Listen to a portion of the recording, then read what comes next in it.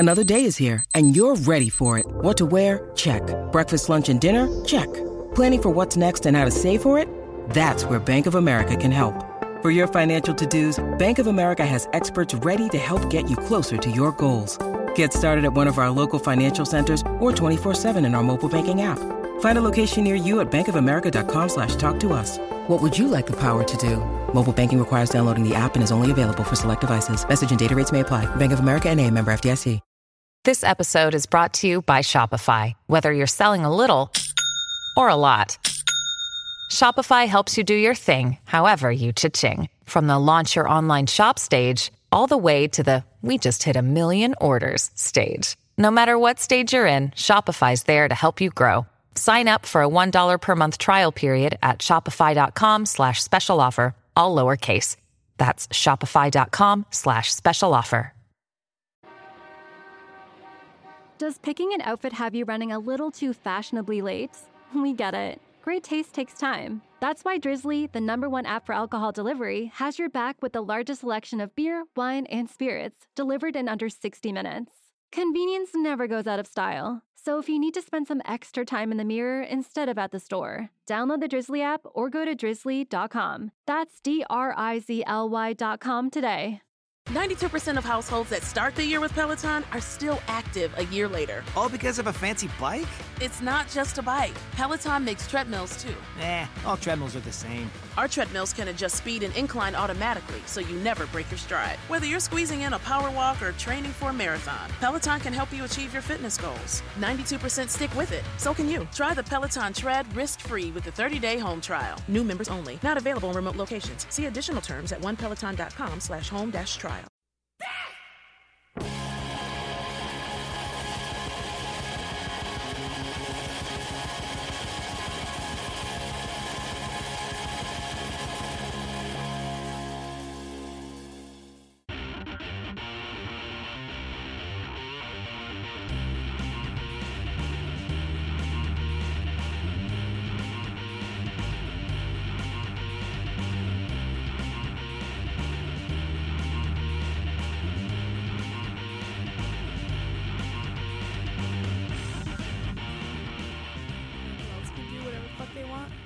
Janelle Monáe. Oh, yeah. No. I mean, I knew that already. Apparently not everyone was aware of this. Guys, did you not know this? in case you didn't know, Janelle Monáe can do whatever the fuck she wants. Yeah. Because she'll always do a good fucking job. Like she did at the Oscars. Ha-ha! We watched the Oscars We did. last night. We Statler and Waldorf the shit out of the Oscars. We only watched night. about half of it, and then we were like, we need to go home. It's late. But then I went home and then turned it back on just in time to see the Best Picture award being awarded. I mean, yeah, that's how that works. That is how awards work.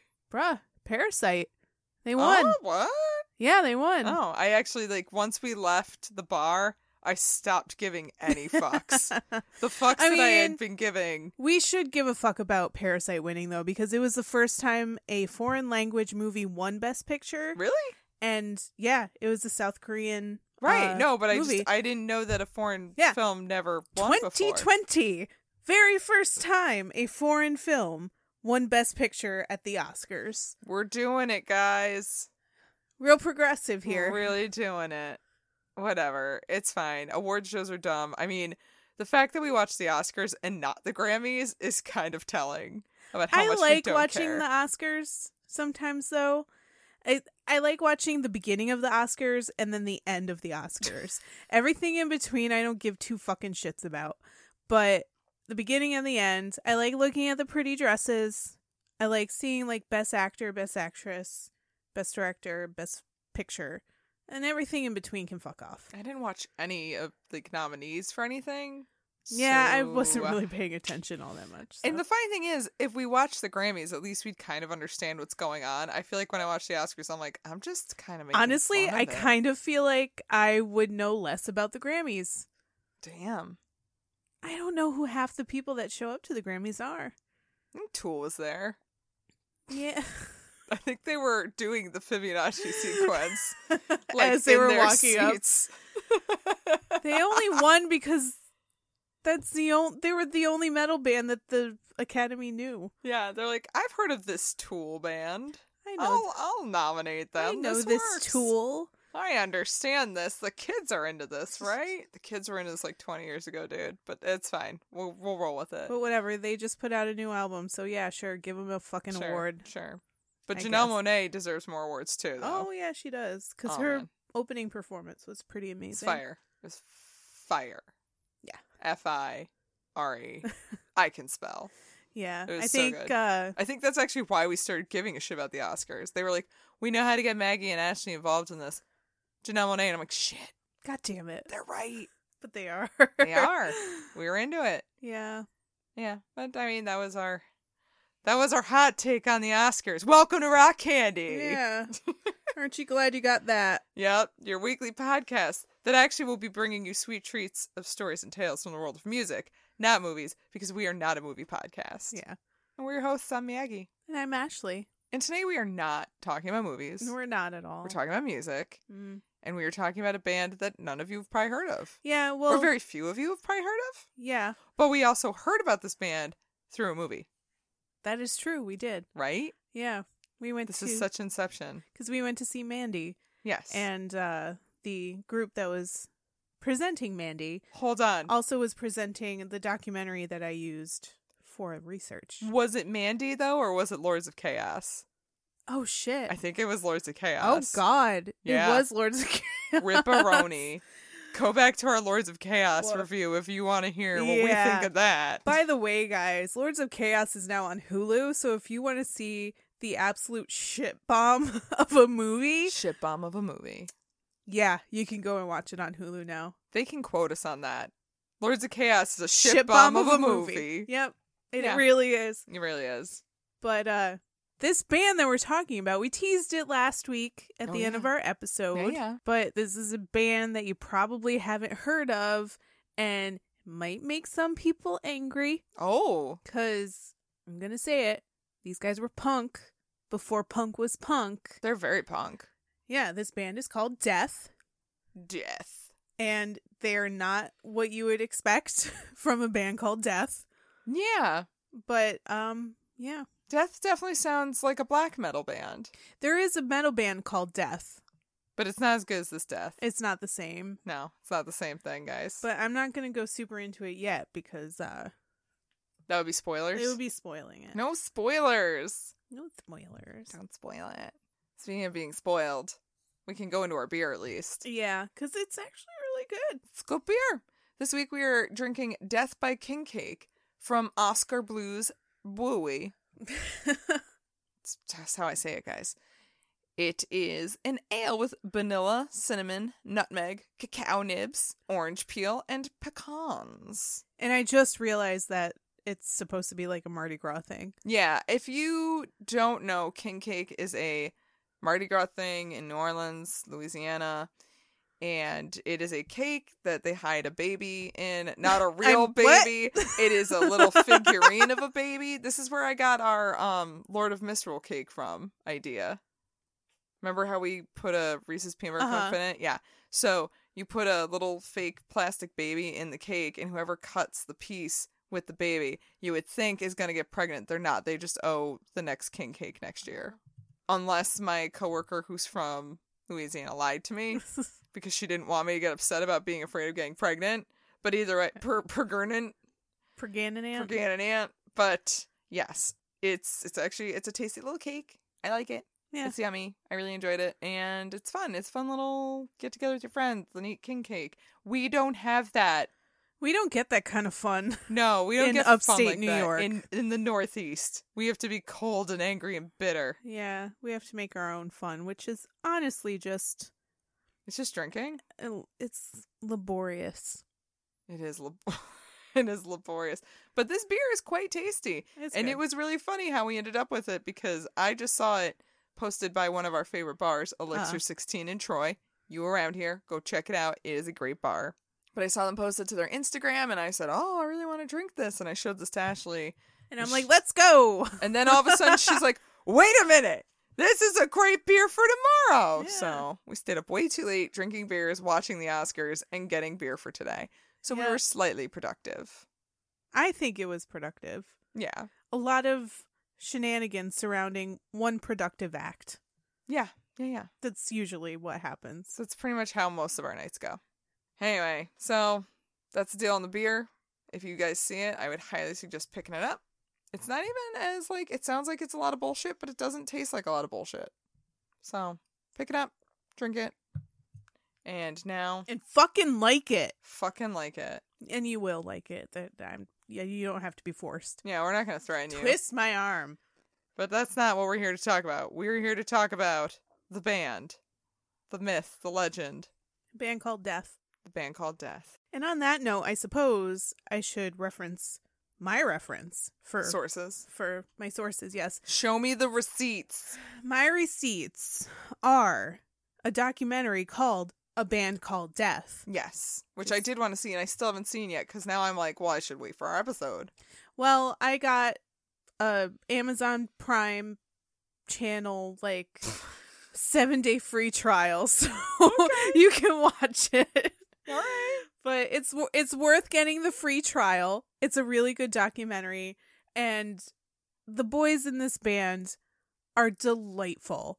Yay. They're the kind of people that laugh after every single sentence, and just like Aw. everything is great and funny, and they just make the best out of like any horrible situation because they're just constantly laughing. They're just delightful people. So they're people you want to be friends with. Exactly. Like, I would really like to go find them and just hang out with them because they Aw. seem like delightful people. Well, I'm already excited because you know how I feel about when we talk about good people. Yeah, they're super good people. They're good. Heartwarming. It is. Good.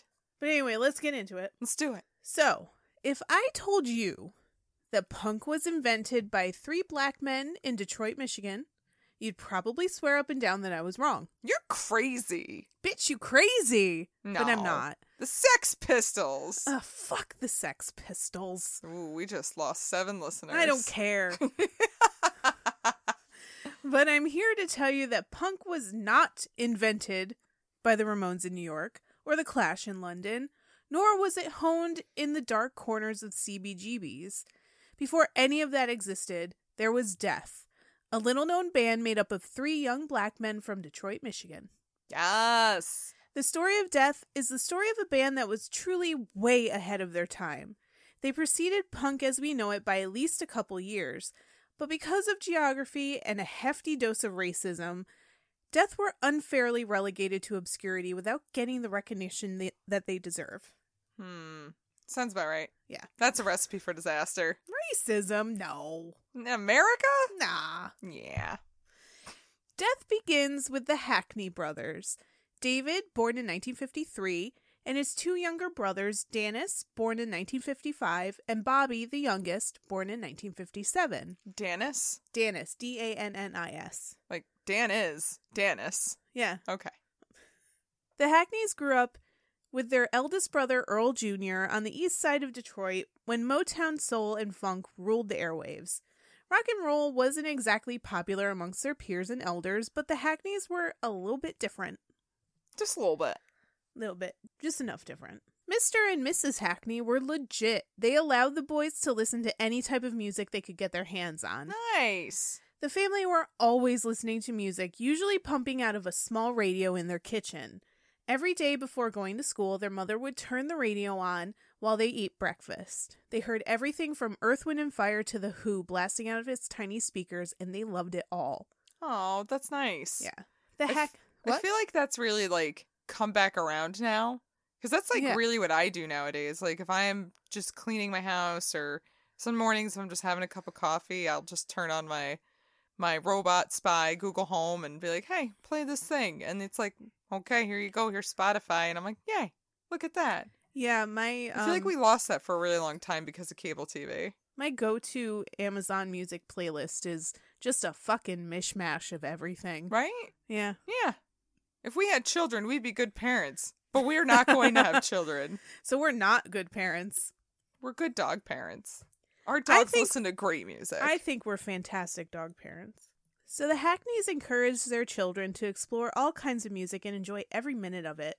To them, all music was valuable, from R&B to hard rock. Nice. A huge musical awakening happened for the boys when their father sat them down on February 7th, 1964, to watch The Ed Sullivan Show. Oh, here we go. The Beatles were making their American debut that evening, and like many Americans, Bobby in particular was captivated. Watching Paul McCartney play made him realize he really wanted to learn the bass. Paul McCartney looked pretty cool playing the bass. They all kind of look pretty cool on The Ed Sullivan Show, but everybody looks good in black and white. Yeah, you're right, though. Best filter on Instagram. It is. God, we look good in black and white. What is it? That Inkwell? Yeah. Oh, Inkwell. Moon's not bad when you want Moon's a pretty soft. You want that soft black and white. But if you want those deep charcoal tones, you go with Inkwell. Oh, definitely. We have a big Instagram presence, guys. We have a mediocre Instagram presence, guys. We suck at social media, guys. We really do. You know who looked good in Moon, though? The Beatles. The Beatles They were definitely in a did. nice Moon filter Yeah, there. they should change that to just Ed Sullivan. Oh my That's God, the Ed Sullivan filter. filter. But it was David that rallied to get his brothers to start a band with him. The only problem was they didn't have any instruments. Well, that's a roadblock. But also, like, every kid when they were younger, like, started a band when none of them could play any instruments. Yeah, if we've learned anything on this podcast. I definitely did that when I was in, like, 8th grade. Same. And everybody wanted to be the lead singer, but it's like, you can't sing. Yeah. Yeah, well, you can't play drums. But you know what's easier to learn? Drums than singing. If you can't sing, You you fucked. can't sing. You're just fucked. The best they could do at the time was a random guitar that David found abandoned in an alley, which he promptly took home and learned to play. Fortuitously, or unfortunately, depending on how you look at it, the Hackney's mother was in a car accident and received a hefty settlement from it. With the settlement money, she very much defined cool mom and brought her sons to the music store and let them go ham. I'm a cool mom. I'm gonna let my I'm not like sons regular moms. I'm gonna let my sons buy whatever instrument they want. I let my sons go hard as a motherfucker. They can practice any time of day. But like that's a legit cool mom. Yeah, she bought them everything they needed to start their own band. Oh. So now all three of them were learning instruments. David on guitar, Bobby on bass, and Danis on drums. David in particular really took to his instrument, practicing constantly and getting really good at playing lead. Before long, the boys started a real band. They called themselves Rock Fire Funk Express, which is the best. Oh my, that is the name of like 3 10-year-old boys. I feel like it's got to be the name of some kind of like, I don't know, abandoned Fraggle Rock or something. Rock Fire Funk Express. It's very Muppets. Oh, Very we're the Rock Muppet. Fire Funk Express. Or like something out of Emmett Otter or something.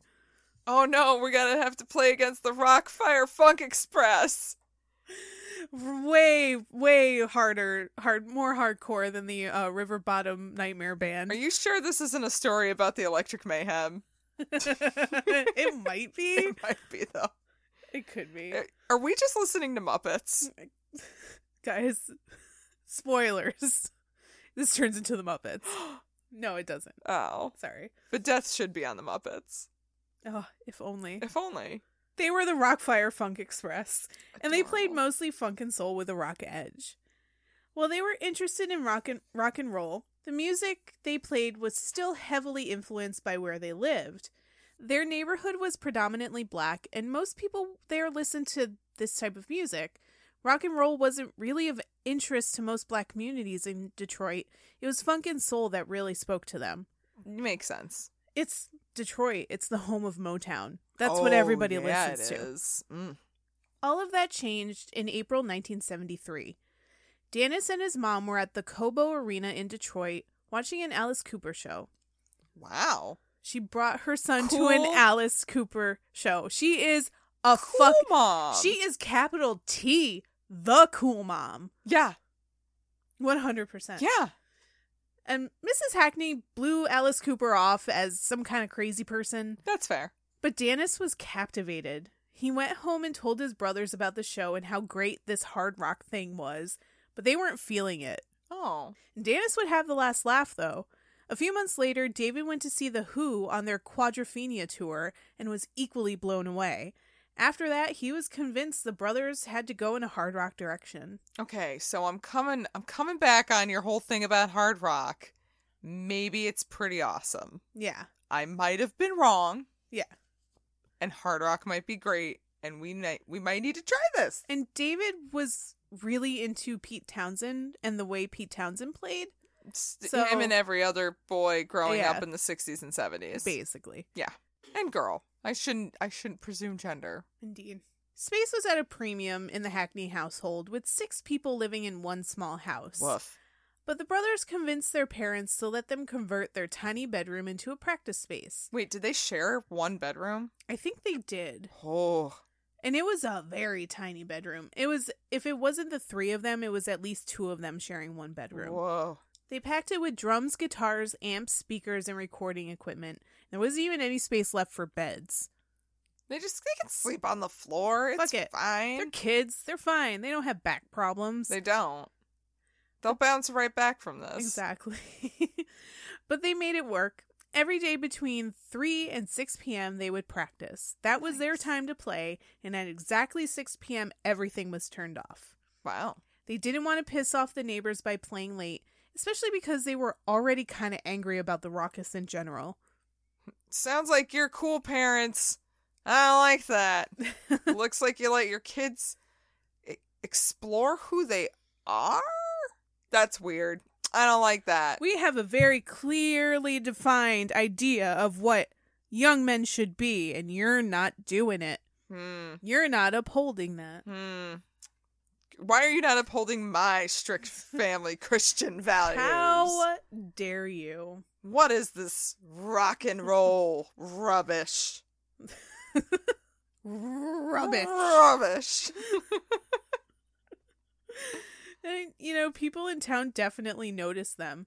Like I said before, they lived in a predominantly black neighborhood that favored Motown. Yeah. Their friends, family, and neighbors did not understand why they wanted to play rock and roll, or as they called it, white boy music. Yeah. Why couldn't they just be nice black boys and play R&B? Huh. So it was kind of a reverse racism thing that they were still experiencing. Like, they were still, on the receiving end of, in a weird way, from their neighbors. Instead of white people saying, you're black, you should be playing R&B, they were getting flack from their black neighbors saying, you're black, you should be playing R&B. It's very strange. It is really strange. But they just didn't want to play R&B. Rock Right. was in their souls. That's what they wanted to play, and no one was going to convince them otherwise. They almost continued playing rock out of spite because it pissed everyone off so much. I mean, now they're hitting them teenage years. Yeah. And they're like, I'm going to piss you off now. Yeah. You're pissing me off. I'm going to piss you off. There you go. Despite the naysayers, they started getting fans. Their friends knew they practiced every day from 3 to 6, and people started showing up for their practices. Oh. From these practice sessions, songs started to form. One called Keep On Knockin' was inspired by people showing up for practices. They would stand outside the door knocking to get in and hang out with the band, but space was limited, so it was almost like it became a super exclusive club. Oh my God, that's great. And I think now is a good time to play some snippets. Yeah. So here's an example of Keep On Knockin'.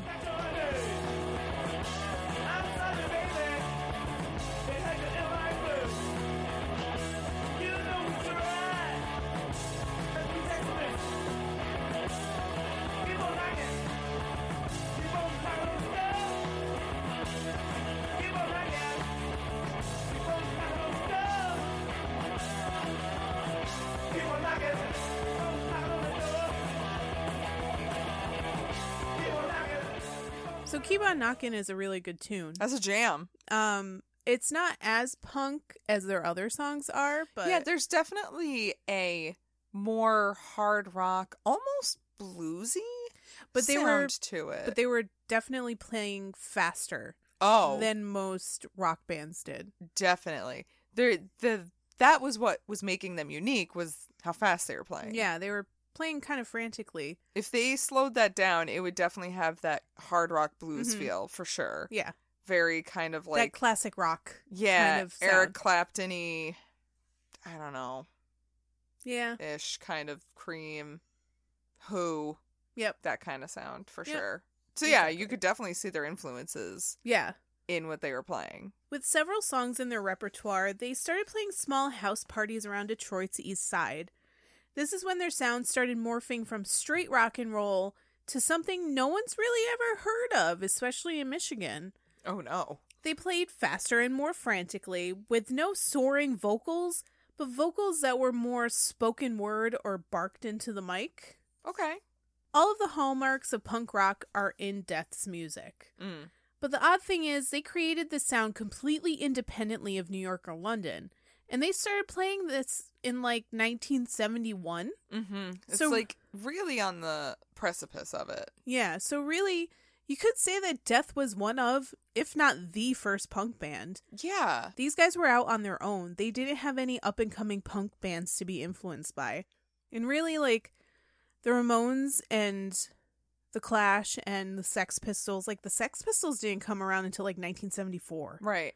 So these guys were making this music And in honestly, 1971. The Clash wasn't really sounding the way they ended up really sounding until closer to the late 70s, early 80s. Right. They were heavily influenced by Bad Brains. Right. Which was a DC punk band. But I think the thing to really drive home here is this is the 70s. It is not like it is today. Right. You aren't going to hear music like punk on the radio. Right. You're just not. So even if they're doing it at the same time, I think they are doing it independently of this movement coming out in New York and London. Because even if, like, bands like the Ramones were in New York or in that area and doing their thing, they were probably doing it around this time, but nobody knew who the fuck they were. Right. They were probably still playing house parties too, so they weren't playing CBGBs and stuff like that. No. That wasn't a thing. And whatever Honestly, they were doing, it wasn't getting back to the Hackneys in Detroit. No. Most of the punk movement, I feel like, did start with house parties. Mm-hmm.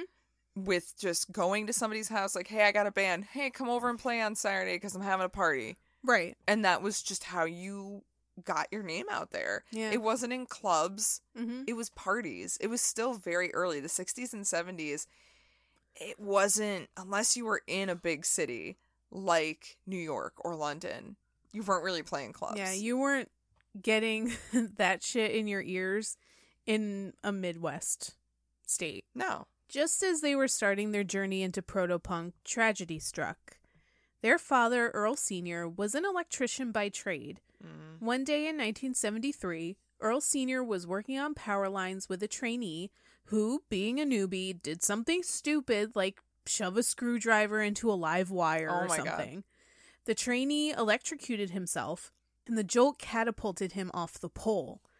Earl Sr. rushed him to the hospital, past a busy bar where people were leaving. A drunk driver pulled out of the bar parking lot right in front of Earl Sr. He didn't even have time to react, and he slammed right into the drunk driver's car, and Earl Sr. died instantly. Oh my God. That's just a fucked up sandwich right there. Yeah, like he's trying to fucking help somebody. Right? And this asshole drunk driver kills him. Oh my God. Cool. Like, he's already dealing with a lot, but then a drunk driver's like, you know what though? I'm gonna jump in my truck. That's fine. His death had a huge impact on the family, and especially on David. David's personality changed quite dramatically after this. He started getting really deep into spirituality. Not really God or Christianity per se, but more like the afterlife and spiritual philosophy. Interesting. So they were Christian, but it was more like the metaphysical stuff, and not really like God in general or anything like that. Interesting. He kind of became obsessed with death after his dad died. He was still a teenager? I think he was in his early 20s at this point. It's still young. Yeah. This prompted David, who was arguably the leader and driving force behind the band, to change their name from Rockfire Funk Express. Wait, no! But it's such a good name! It's so catchy. No. You'll Stop. never Don't change forget it. it. No, please Stop. don't change it. Oh no. What could you ever come up with that is as catchy as Rock Fire Funk Express? I Well, can't even remember anymore. They came up with Simply Death. Huh. You know what? I like it. Yeah. But at the time, it was a hard sell. Not just to their fans, but to Bobby and Danis themselves. Huh. When they asked David, why death? He responded, because death is real. Which is fucking... Damn. But that's deep. It's real deep. No, It's like, a deep cut. That is a deep cut. Yeah. It's one of those simplistic, obvious statements that someone says, and you're like, Whoa. but he's right. Yeah. Shit, that's got layers. Yeah. It's a fucking onion. Onion of a truth there. That is an onion of a band name. Yeah. He wanted to change people's perception of death and turn something negative into a positive through their music. It's a good reason. No, I like it. In the spring of 1974, they officially changed their name to Death. They had the songs, they had the controversial name, now they wanted a record contract. While that would seem a bit more complicated than anticipated, Death kind of struck gold on the first try. What? David took the Yellow Pages, back when we still had phone books. Phone what? Books, you know, the things with the paper. Right, and but you are there open pictures them of and there's phones words. in them? What? Phone book? Anyway, I know what the Yellow Pages are. I actually still get a phone book. Really? Yes. I don't. They didn't send me one this year, I think. I think they finally got the fucking hint. I think it's done. Yeah. It's over. It should be, because fuck, we have the internet and have since 30 years ago. Anyway, so he took out the Yellow Pages. He ripped out the pages with record labels on it, stuck them to the wall, and threw a dart at them. What? Whichever label the dart landed on, that's who they would call first. The dart nailed a publishing company called Groovesville Productions. All right. So that's where they went. They auditioned for Brian Spears, second in charge at Groovesville, who absolutely loved them. They were signed after auditioning a couple times, and they went right into the studio to record as many songs as they could. Nice. That doesn't happen. It never happens. I'm telling you, it's just luck a lot of times. It didn't last very long. Oh, no. Anyway, not that I'm saying they're not super talented, because they are. Yeah, they are. They had the talent to back up the luck. And they recorded a handful of songs, including this one called Rock and Roll Victim.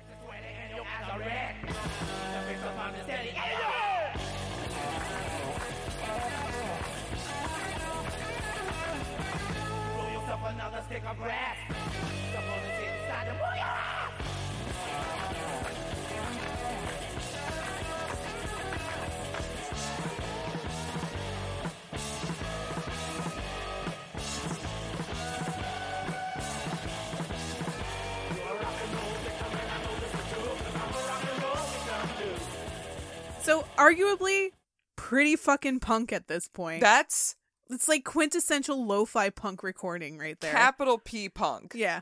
Capital exclamation point punk. Everyone at Groovesville was impressed by Death's enthusiasm, except for the CEO, Don Davis. Fucking Don. Fucking Don. Of course, Don's not impressed. Oh, Don what do we hasn't- gotta do to fucking impress Don? Fucking jerk him off? Fuck you, Don. Don hasn't been impressed since his wife jerked him off that one time. The one time. The one time his wife gave him a handy, No he was fashion. like, oh, that's nice. And he hasn't been jerked off since. Or impressed since. Because he hasn't been jerked off. Yo, Don's wife, Mrs. Don, can you get on that though? Oh, he's dead. He's long dead, Maggie. Oh. Don's wife, don't do it. He doesn't need it. I don't know. What about, like, the afterlife and shit? Maybe if they're both dead, sure. Jerk him off. Okay. Maybe it'll get you guys into heaven. It'll be great. Jerk offs. It's what gets you into heaven. Anyway, he didn't like the music, and he was really put off by the band's name. Still, with Brian Spears pressuring him really hard, Come on, Don, do I'll it. give you a handy if you do it. He never gave him that. He never gave him the fucking handy. But anyway, Don agreed to try and find a record label for them. Yay. Unfortunately, most people were on Don's side. No one would touch them. The only person that showed any interest, coincidentally, was Clive Davis of Arista Records. He offered to sign the band, but he had one stipulation. They had to change their name. Nope. And we will find out what their response is after this commercial break. We'll be right back.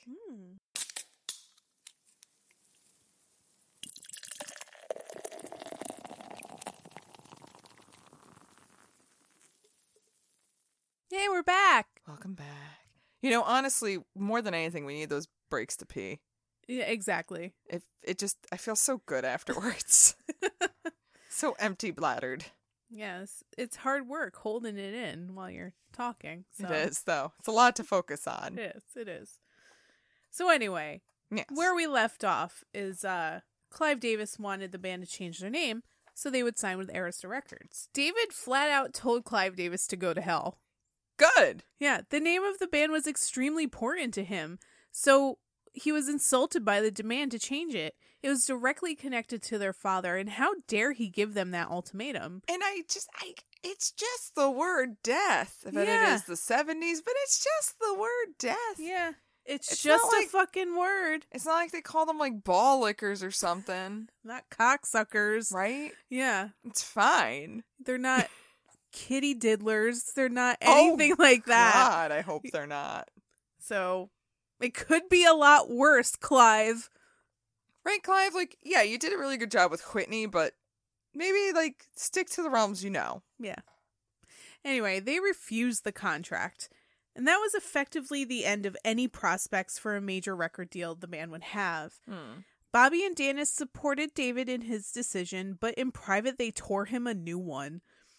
David stood his ground. In his mind, if you allowed the record company to control your name, you gave them control over everything, and he didn't want that. He's right. He's not wrong. He is 100% right. Yeah. If he goes in and says, nah, you're not going to change our name, they know they're not going to be able to influence you to write the music the way they want. And for as much good as Clive Davis has done for artists like Whitney Houston, he is not going to do Death any favors. Like, he's not going to do a punk band favors. 100% sacrifice quality for like he'd pop try to stardom. turn them into a pop band. And they weren't. He'd try to turn them into R&B and Yeah. Motown. Absolutely. And that's not what they want. Right.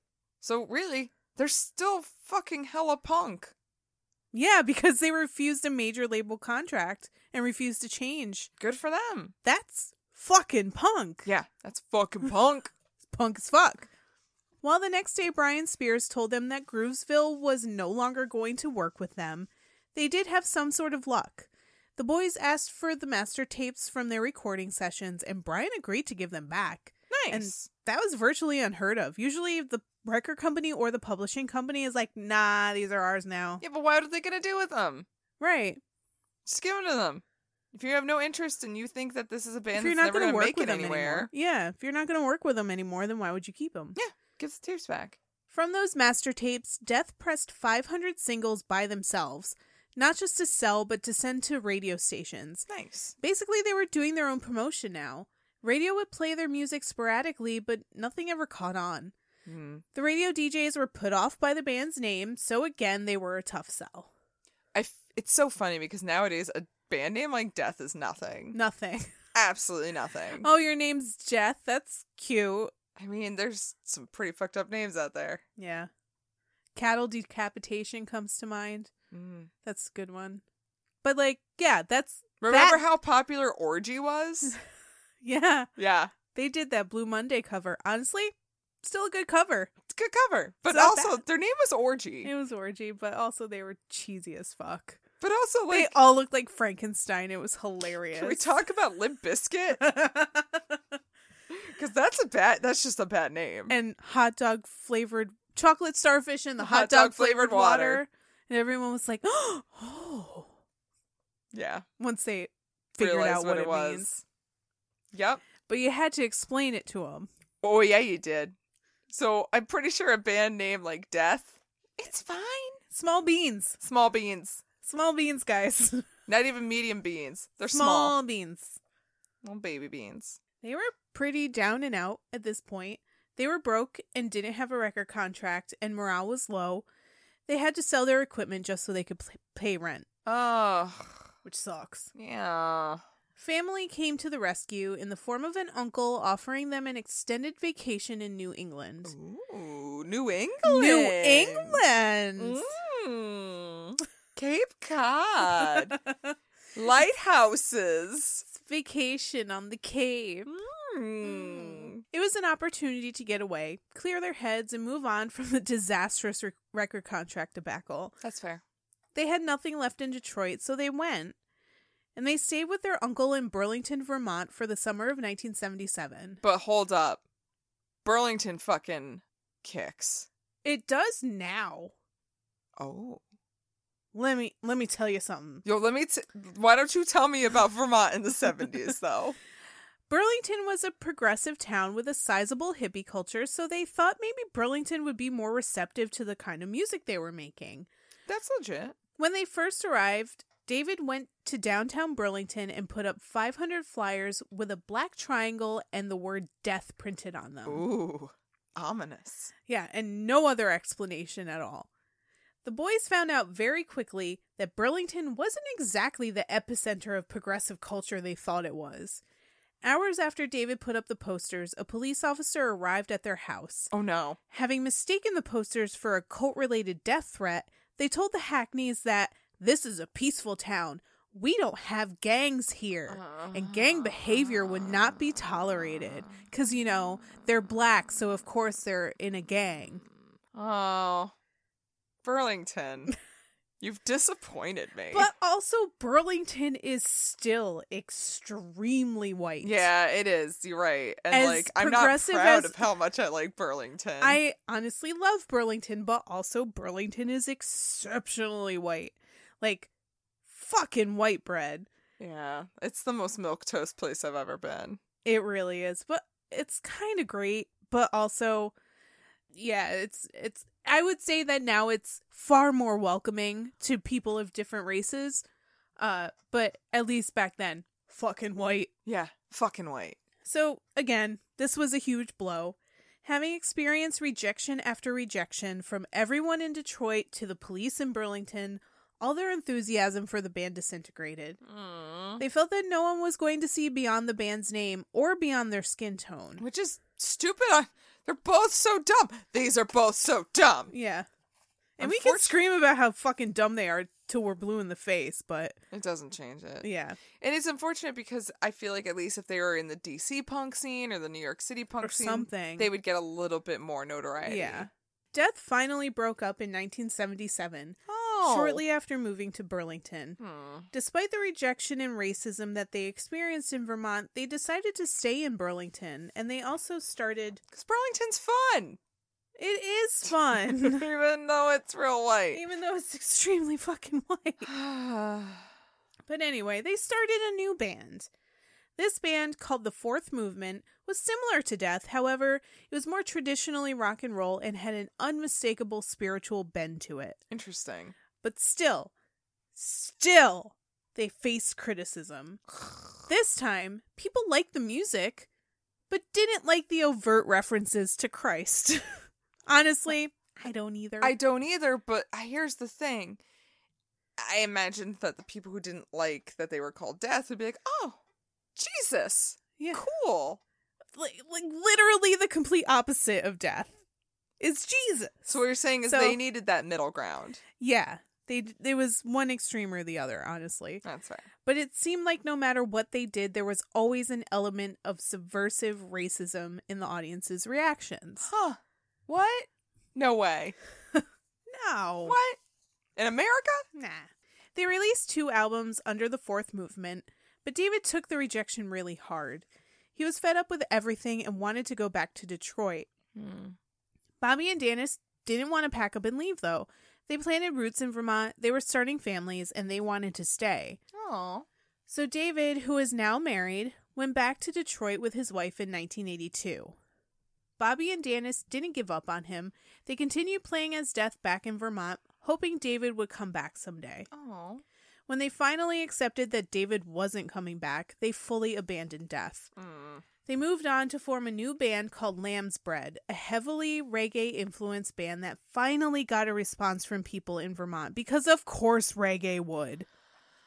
White people are weird. Fucking weird. Like, we oddly love reggae. Yeah. What makes me really uncomfortable is when white people are like, I'm going to speak with the Jamaican patois. And I'm like, and I'm going to get dreads. No, stop it. Stop. Like, I'm sorry. You're don't get to have dreads. You're not okay with three men of color playing punk music.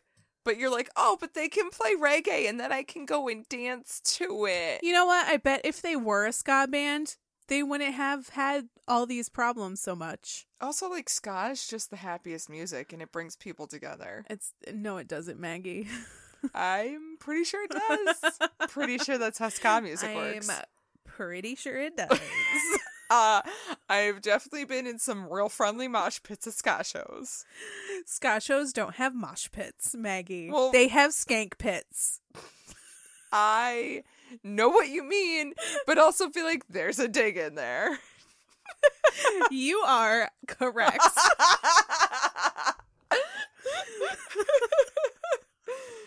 Look, ska's the only music I can properly dance to, and you know it. I skank good. Yeah, I understand you have to defend ska to the death because it's the only thing you can dance to. It's the only thing you can point your fingers to the sky, and everyone's like, yeah, do that. She's doing a good job over there. She's dancing like a Muppet. This is how you're supposed to dance to ska music. She looks like she should be in Fraggle Rock. You should have been in Death. I should have been in Death. I would have been their hype woman. 100%. Yeah. That guy in Mighty Mighty Boss Tones. I would just stand in the car and go, come on, pick it up, pick it up, pick it up. Pick it up. Oh my god, yeah. No, I missed my calling. And I also wasn't play born. Your air trumpet. Yeah, I also wasn't born in time for my calling. Reincarnation happened a few years too late for me. So Lamb's Bread did very well for itself. People loved the music and they were getting steady gigs and positive responses. All right. For the first fucking time ever. I'll take it. While Bobby and Danis were prospering and happy in Vermont, David was jealous and resentful back in Detroit. I mean, that's okay, fair, but also, dude, just go over there. They're gonna fucking say, yeah, come on, let's just do it. Or just start something else. Yeah. So he had no job, no brothers, and no band. He did continue making music under the name Rough Francis, which by all means is really good, but it wasn't the same as a solo act. You mean it wasn't the same as being in a band? The solo act wasn't the same as being in a band. Yes, that is what I'm saying. And David started going downhill. He became a severe alcoholic and felt abandoned by his brothers. And it was brought up in the documentary that he was possibly suicidal. Oh. It seemed as though he was now a genius without an outlet. So what are you supposed to do with yourself then? You know, the most depressed and suicidal people are generally the smartest. Yes. You think too much. And he was the one who got really into death. He was the driving force 100% behind Oh, I just meant the concept of death. But that's what I mean. He had this whole entire concept around the band that he was super into and really tried to drive home. This wasn't just some fun band that they were making whatever music. Right. He had this whole idea, whole concept surrounding death and their father and spirituality, and it was deep. Of course. It ran fucking deep. And when everyone was just like, no, this is stupid, he was kind of like, okay, so you're basically saying my entire existence is stupid. Right, because he had just hit this level of, I don't want to say enlightenment, but just this level of maybe intelligence. Not to say that his brothers aren't intelligent, but sometimes when you go through life experiences, just everybody reacts to them differently. It's hard when you're going through something and you're almost hitting this enlightenment and seeing things in a different way, and the people who went through the same experience as you aren't seeing it that way, and you kind of look at them and say, but why aren't you having the same reaction as me? Yeah. So that must have been frustrating in and of itself. Yeah, I think his brain operated on more of a philosophical level Definitely. than other people's, and when people failed to understand the complexity of his thoughts, I just couldn't relate to him. I'm very sure that he is someone whose brain never stops. Yeah. He probably has to be on something to shut his brain up at night. Yeah. And that's all tea, no shade. Like, plenty of people have to be on some stuff to shut their brain up sometimes. Yeah, absolutely. But this led to a noticeable decline in his health. He was frail and haggard, and his family was very worried, but he insisted he was fine. He was acting weird at Danis's wedding in 2000, insisting his brothers take the master tapes Death got back from Groovesville, saying one day people are going to come looking for these, and I know you'll take care of them. It was as if he knew something bad was going to happen to him, and he was giving away his prized possessions before it happened. Yep. And something bad did indeed happen only a few months after Danis's wedding. After a long battle with lung cancer, David passed away. Oh. He didn't tell anyone he had cancer, so his death was a big surprise to everybody. Did he know? He knew. He absolutely knew that he was sick. That's why he was giving stuff away and like telling them to take the master tapes, because he knew he was going to die. Oh my But God. The whole time he was just insisting he was fine, because he didn't want anybody to worry about him. He didn't want anybody to do anything. So, like, I get have it. So many mixed feelings on this. I get it. Like, if you're the kind of person that David was, Right. you don't want to make a big deal out of something like that. You just want everybody to act normally, and when you go, you go. But also at the same time, he was always so big into the concept of death. But maybe this was part of his philosophy about it. And maybe it was. You're right. Because my thought process is just like, if you know you're going to die, I feel like, you know, then like be open about it so you can talk to people about it. But that also makes you face it when you really don't want to. But if he's where he's saying he is and so spiritual about death, I would imagine you would be able to talk about it. But maybe this was his way of putting the positive spin on death, which is what he wanted to do with the band. By just acting like everything's fucking normal and living your life the way you've always lived it and not thinking about your impending death. Yeah. Maybe that was his way of putting his positive spin on it. Okay, yeah. No, that's fair. That's totally fair. I honestly don't know, but that's kind of what I figured. Yeah. For a reason why he didn't tell anybody. Right. Was he married and he had kids? He was married. I don't think he had any kids. Like, did his wife know? I don't know. And His brothers definitely didn't. They knew something was up, but they didn't know it was that bad. Jesus. She must have known. Right. But they talked to her in the documentary, and she didn't say whether she knew or not. I have a feeling she probably did, and he was just like, don't tell anybody. Yeah. Wow. And living so far away from each other, it was probably pretty easy to keep it away from them. And this is back in, like, what, the 80s, so it's not like you had Skype and you No, could this see was each in other. 2000. Oh, okay. But you still didn't have things like... We didn't even have smartphones. No, so it's not like they could look at them when they talked to him. Right. So if he talked to them on the phone and kept up with them and wrote them letters, even emails at this point, yeah, you're not seeing what he looks like. Right. So it's easy to put on this face of, hey, everything's fine. Right. That's why they were so surprised at Danis's wedding, because they were like, he looks way too skinny. Wow. And like super frail and haggard. Like, and I think they knew he was an alcoholic, so they probably attributed a lot of his looks to that also. Jesus, that's crazy. He must have been really young. Yeah, if he was born in 53, I think. And he died in 2000? 2000. He wasn't even 50. Yeah. That's fucking so young. Yeah. From lung cancer? Yeah. Jesus. With David's death, Bobby and Danis assumed the band Death died with him, but they were quite wrong.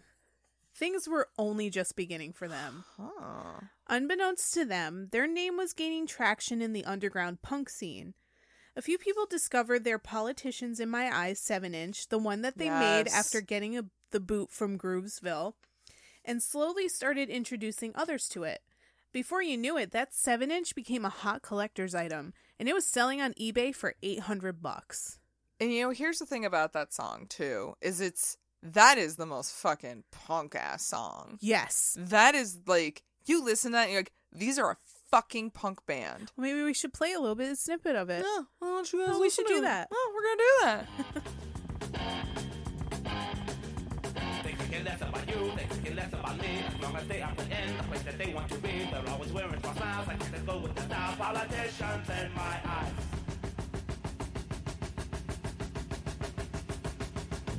Always trying to be slick when they tell us that they're responsible for sending young men to die. We have waited so long. Yeah, that is the fucking most punk ass song. And it's crazy because it still 100% holds up today. Yeah, you could release that song from any punk band today and have it be relevant. It's super relevant because that was the first song of theirs that I listened to, and you said you're going to do Death, and I thought, okay, well, I need to listen to some of their music. And I listened to that, and I was like, oh, was this a song written 3 weeks ago? Because it could have been. Could have been. And that is the element of punk that should never really be lost on anyone, is it's about going against the status quo and telling you the status isn't quo. Yeah. Like, this ain't good, and saying how fucked up our political system is, and calling out bullshit when you see bullshit, and that's exactly what they did. I think it's pretty funny that we're saying that now, considering Green Day just released a single with a sample from a convicted pedophile? child molester. Yeah. And they're supposed to be the punk band, and everyone else is being real punk about it and being like, no, you probably shouldn't have fucking sampled it. I don't care. I don't care if you came out after you released it and said, oh, he's a pedophile. No, it doesn't work that way. I don't care if you're giving the money to Rain. You could just put out a single that doesn't sample a pedophile's music. You could have done that too. Maybe you should have done that first. Yeah. But that's the thing about OG punk too. And is that they're not doing it for money. They're genuinely sitting around being like, fuck this is bullshit. Yeah, they're not doing it for money. They're doing it because they have something to say and they want people to fucking listen to it. Yeah, and that might have even been half of Death's problem, is that they were coming out and saying real things that are honest and a harsh look at the world, and nobody wanted to see it that way. Well, they were coming out and saying these harsh truths as black men. Yeah. And racism had a big hand in the reason why they were not as big as they should have been. What? In America? No. I feel like this is a theme. If we don't laugh, we cry, guys. Live, laugh, cry tears of sorrow because the world sucks. Yeah, pretty much. I need that on a plaque. Mm-hmm. So yeah, their single was selling on eBay for $800 a pop. That's amazing. Fast forward 8 years, Don Schwenk, I think it's Schwenk, a musician and old friend of the Hackneys, gave copies of the Politicians in My Eyes single to a guy that owned a record store in Detroit. At the same time, Chunklet magazine wrote a Chunklet. I was like, is that? No, what? It's Chunklet. Chunklet magazine. I'm sorry, what? Chunklet. Chunklet? Which just makes me think of like a really small, fat child. Yeah. Called Chunklet. You're a little Chunklet, aren't you? Oh my god, you name a pig that. Oh, that's cute. Chunklet. Chunklet. Oh, Chunklet the teacup pig. Oh. You're welcome, teacup pig owners. There you go. Got your next Instagram star. But Chunklet magazine wrote a snippet about the band and posted the 2 songs on the Death single onto their website. Now, anyone with an internet connection could hear Death's music, and people were definitely listening. They were clearly way before their time. Very much. Too much before their time, unfortunately.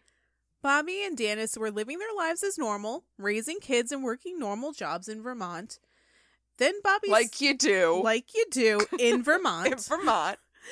Then Bobby's son Julian moved to Northern California. Oh. His roommate would go to these rare vinyl record listening parties, which I didn't know was a thing, but sounds kind of boring. But I don't know. It sounds kind of fun if you're at a bar and you get some beers. And you're like, If you're at a bar, yeah. But isn't that technically what we do at Rare Form on Mondays? But that's not really just like going to somebody's house to have a record listening party. Fair enough.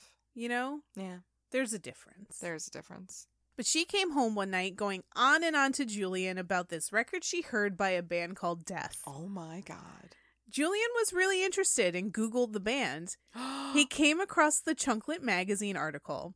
He listened to the song clips and thought, hey, that sounds exactly like my dad's voice. Then he read the article that described 3 black boys from Detroit named Hackney, and he thought, yup, that's my dad. Oh my God. He didn't know that was his dad. He did not know. So Julian called up Bobby Sr. and was like, why didn't you tell me about this? That's crazy. And Bobby Sr. thought that, Bobby. Thank you. The whole episode, like I've been holding back. Bobby. Bobby. Bobby Sr. thought that it just wasn't important. They didn't see much success at all, so why bother mentioning it? Oh my God. And Bobby and Dennis's kids couldn't believe that their dad and uncles were in this punk band before punk was even punk. And people were just now finding out about it and losing their shit over it.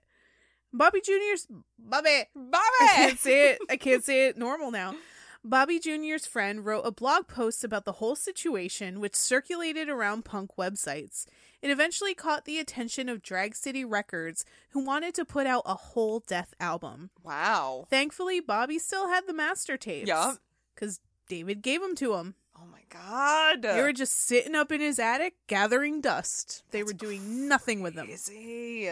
On February 17th, 2009, 36 years after it was originally recorded, Drag City released Death's very first album called For the Whole World to See. Wow. To promote the album, Bobby's sons, Bobby Jr., Julian, and Urian, put together a band to cover Death songs and play them live. Oh. They called the band Rough Francis, a loving tribute to their Uncle David. Oh. Since then, Drag City Records has released 3 more Death albums, the most recent having been released in 2015. Bobby and Dennis got back together to perform shows as Death, with Lambsbread member Bobby Duncan on guitar. In 2019, they embarked on a tour celebrating the 10-year anniversary of the release of For the Whole World to See. And Bobby's sons continue playing shows as Rough Francis, and as far as I can tell, they are still playing shows. That's awesome. Yeah, so they just toured last year, so they're still doing it. Right, and now that the legacy continues with the sons, it's why stop? Yeah. That's crazy. Over 45 years later, people finally know who Death is. Before Bad Brains and before all the white boys wearing leather jackets and snarls, Death was playing proto-punk in their bedroom. It's infuriating that such an influential band was relegated to obscurity because no one could see beyond their name or the color of their skin. Whether it was Detroit or Burlington, racism played a factor in how the audience viewed the band at every turn. Yeah. In all honesty, it probably still does. They need to be recognized for their vision and their contributions to punk. If we don't, then we are exactly where we were over 45 years ago. And more people need to know about these guys. Like, credit to Bad Brains for being who they were. Oh, yeah. And such an influential band all around. Not just for Definitely. punk, but in rock music in general. 100%. But people can't say that they were the first all-black punk band. They weren't. Death was. And but most people just don't even know that they weren't. Right, and more people need to know about Death. Yeah. They really do. I'm really glad that the documentary was released, but I wish Same. it got a wider release, because if it did, then maybe more people would be... It needs to be on Netflix. It needs to be on Yeah. Hulu. It needs to be on all the fucking streamings. Because you're right. This is such an influential band. And now that I've listened to their music is killer. It is. This music is fantastic. I will totally love to pick up a vinyl of this. And they're talented. They have themes that still stick today. And they were so ahead of their time. Yeah, and they're insanely ahead of their time. And they're incredibly grateful for all of the people that do recognize them. Like, they never really intended to, they were never upset that nobody knew who they were. They were just like, no, we're just going to get on with our lives because that was just, we could have had success and we didn't, but whatever. That's the fact just part that of they our didn't even past. tell their kids that they were in a fucking band and almost had a record deal and all this shit. And they didn't even tell their fucking kids. And then for their kids to discover, like, 18, 20 years into their lives, my dad was in one of the first fucking punk bands ever. And it has this huge resurgence, and it has this huge influence, and it's such good music. It's not bullshit. Yeah. It's just, like, can you imagine discovering your parents did something that amazing? Yeah. It's like discovering my dad was in, like, one of the most innovative and influential bands to ever exist, and he just didn't really bother to mention. Yeah. Oh, we could have success, but we didn't. It's fine. Well, and I guess the question does come up, like, it's so crazy because they clearly at the time didn't have too much of an influence. Right. And they also, though, weren't getting too much of an influence from outside sources because, again, in the early 70s, you're not really going to hear the Sex Pistols or whatever other bands. So they're in the Midwest just making up punk music on their own. Yeah. And it's kind of weird to think about it in that aspect of anybody could have done this. Mm-hmm. Anybody who was inspired and motivated, and I guess you can still stand by that today. If you're inspired and motivated, fucking hone your craft and see what you can do because who knows what you'll discover. And also don't listen to anybody who's trying to tell you that what you're doing isn't worth it. Oh my God. Because, like, all their neighbors were like, why are you making this music? And they were like, because we fucking love it and we're going to do it. Right. That's awesome. Yeah. So, yeah, they really need to have a little more notoriety than they do now. Yeah, seriously. Go ahead, go to Spotify. They don't even have fucking plays on Spotify. They don't even have 1 million plays on Spotify. That's pathetic. Guys. Not because of them, but because of you people. Fucking because of us. Listen Guys, to we're them. fucking this up. Yeah. We need to fix this. Yeah. We've played you some of their music because we figured, here you go. If it sounds good to you, go dig them out. They're very good. It's worth your time. But also, I kind of just want to go hang around Burlington and, like, find them and be like, yo, can we hang out? Because, like, I will 100% you are, like, be your friends. They if you just will let seem me. like the sweetest, nicest people. They probably are. And just genuinely fucking happy to be alive. And frankly, I need more people like that. Yes. In my life. Yeah. I need more people who are just like, hey, what's up? You're just fine. fucking happy to be here. All right, sure. But also, I'm going to keep up with both Death and Rough Francis to see if they're playing any shows up there soon. Because I will 100% take a day off of work and fucking go see them. A, Burlington. B, Yeah. great music. Here for it. Yeah. Yeah. Here for it. Nice. That was an awesome fucking story. Yeah. I was super into that. I really need to go watch the documentary now. It's very good. Definitely get that 7-day free trial. For that documentary. For that documentary. Get on And, it, bitches. Yeah, it's definitely worth it. It was a very good documentary. Nice. All right. Well, you But kids go- got your homeworks for you. Yeah, go listen to some Death. Listen to some Death, watch a documentary, and just support your local punk bands, guys. Yeah. Also, like, band names don't mean nothing, and color your skin don't mean Skin nothing. tone So mean nothing. fucking just embrace good music. Go fuck yourself if you're not gonna. Guys, it's 2020. What are we doing? Yeah, I mean, come on. Get the fuck out of here. What are we doing? But thank you guys so much for listening. We love you and appreciate you. It's, come back next week for another very obscure artist. Oh, yeah, but next week's going to be real fun, I guess. It'll be interesting. It'll be interesting, much like this episode was interesting. Yeah, honestly, like, I like that we're covering some more obscure people. Yeah. Because these people need their due. Yeah.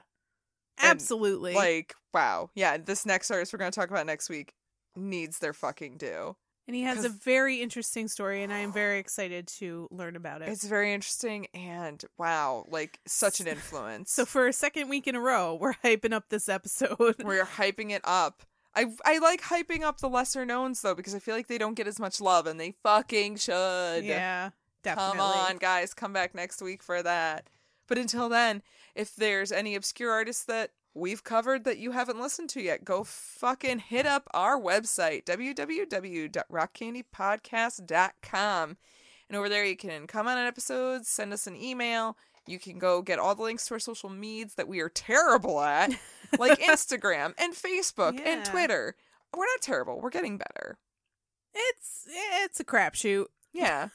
We just, guys, we don't like social media in general. But like the days when we don't have to post, we don't fucking post. Honestly, yeah. Because Because, like, we don't even post on our actual social media, so. we're busy, guys. I just don't like the internet. It's a toxic, terrible place. I just want to tell you guys about artists, and then I want to go take a nap and drink beer. Drink beer and take a nap. Yeah, that's my life right now, and I'm fine with that. And please go hit up our network, the Pantheon Podcast Network, full of amazing shows, the MTV of podcast networks. It's all music, all time, baby. Yeah. Go get that. Is great. Got whatever you want. Indeed. You can leave us a review, too. That would be nice. We just got a nice review. A very nice review. I don't know your actual name, but I recognize your name from Instagram, so thanks. Yes. Sleepy Cheeny? I Sleepy think that's Cheeny? it. Sleepy Cheeny. We're the worst. I don't know. We're actually the worst. But no, yes. And we love positive reviews. Shit. If you're going to leave us a negative review, we'll laugh at that too. That's fine. It's fine. I mean, everybody's entitled to their opinion. But we Yeah. do love positive reviews. So thank you so much for that. Yeah, that was very nice. Yeah, it was quite nice. But also, if you want some extra stuff, Extra shit. like bonus episodes and some swag, Swag. then you can give us some of your money Money, please. at patreon.com/rockcandypodcast. Get some good shit if you give us some of your hard-earned cash. Yep. And then at the end of the month, you'll get a sweet bonus episode. Mm-hmm. Talk about the music news in the month, usually. We got some buttons and some coasters and some Heck yeah. stickers. Got great stuff for you guys. And a nice little shout-out. Yeah, and always a shout out. And our eternal love. Don't you want that? That's what you really feel deep inside the cockles of your heart. Yeah. If Yeah. you want us to keep giving you that good content and be able to afford Headphones headphones or like documentaries and books. and a new microphone cable. Yeah, this one's breaking. Guys, Yeah, we this need a new microphone cable. This is a racket. Yeah. Yeah, but all of your money goes towards the podcast and towards making us better podcasters. So thank you so much to everyone who does donate to us. Yeah. We appreciate you. Yes, we do. So yeah, until next week, you Indeed. guys can hold on tight and we'll have some more sweet content for you. Until then, why don't you party on, Ashley? Party on, Maggie. And party on, you crazy kids out there. Death! What? In America? No. Hey, this is Brad Page from the I'm in Love with That Song podcast, inviting you to join me as we explore a different song each episode, discovering what makes these songs great. The performances, arrangements, and the production tricks and techniques are all part of creating those magic moments that turn a good song into a great one. On this podcast, we take a deep dive into each song, listening to all those nuances that came together to make it a great song. Our journey takes us across the musical map, from the Beatles and the Stones to Aretha Franklin and Tom Petty, Kiss, The Cars, Todd Rundgren and Roxy Music, from Badfinger to Al Green, Stevie Wonder to David Bowie, from Aerosmith to the Zombies. We listen to it all on the I'm in Love with That Song podcast. You may be unfamiliar with some of these songs, and some of them you've probably heard 100 times, but I bet if we listen closely, we can discover something new. So, join me on the I'm in Love with That Song podcast, and let's listen together, because I think you're going to love these songs too. Yeah, yeah, yeah, yeah, yeah. Yeah, yeah, yeah, yeah, yeah, yeah. Yeah, yeah, yeah, yeah, yeah, yeah. Yeah, yeah, yeah, yeah, yeah, yeah, yeah. Yeah, yeah, yeah, yeah, yeah, yeah, yeah. Yeah, yeah, yeah, yeah, yeah, yeah, yeah. Yeah, yeah, yeah, yeah, yeah, yeah, yeah. Yeah, yeah, yeah, yeah, yeah, yeah, yeah. Yeah, yeah, yeah, yeah, yeah, yeah, yeah. Yeah, yeah, yeah, yeah, yeah, yeah, yeah. 92% of households that start the year with Peloton are still active a year later. All because of a fancy bike? It's not just a bike. Peloton makes treadmills too. All treadmills are the same. Our treadmills can adjust speed and incline automatically, so you never break your stride. Whether you're squeezing in a power walk or training for a marathon, Peloton can help you achieve your fitness goals. 92% stick with it. So can you. Try the Peloton Tread risk-free with a 30-day home trial. New members only. Not available in remote locations. See additional terms at onepeloton.com/home-trial. It's NFL draft season, and that means it's time to start thinking about fantasy football. FantasyPoints.com features industry-leading experts and prognosticators using proprietary hand-charted data to help you score more fantasy points. FantasyPoints.com is the place to go for whatever kind of fantasy football you play. Whether you play fantasy football, daily fantasy sports, or do a little bit of everything, Fantasy Points has the meticulously researched content to guide you to victory. And why wait for the fall? Fantasy Points also covers the new spring football league, the UFL. Join the guru, John Hansen, Scott Barrett, Joe Dolan, and other massive names in the fantasy football universe with an exclusive offer. Use code Pantheon for 15% off any Fantasy Points package, including the all-in package, with access to every article, tool, and data nugget that Fantasy Points has to offer. That's FantasyPoints.com and code Pantheon for 15% off at Fantasy Points. FantasyPoints.com, code Pantheon. Score more fantasy points.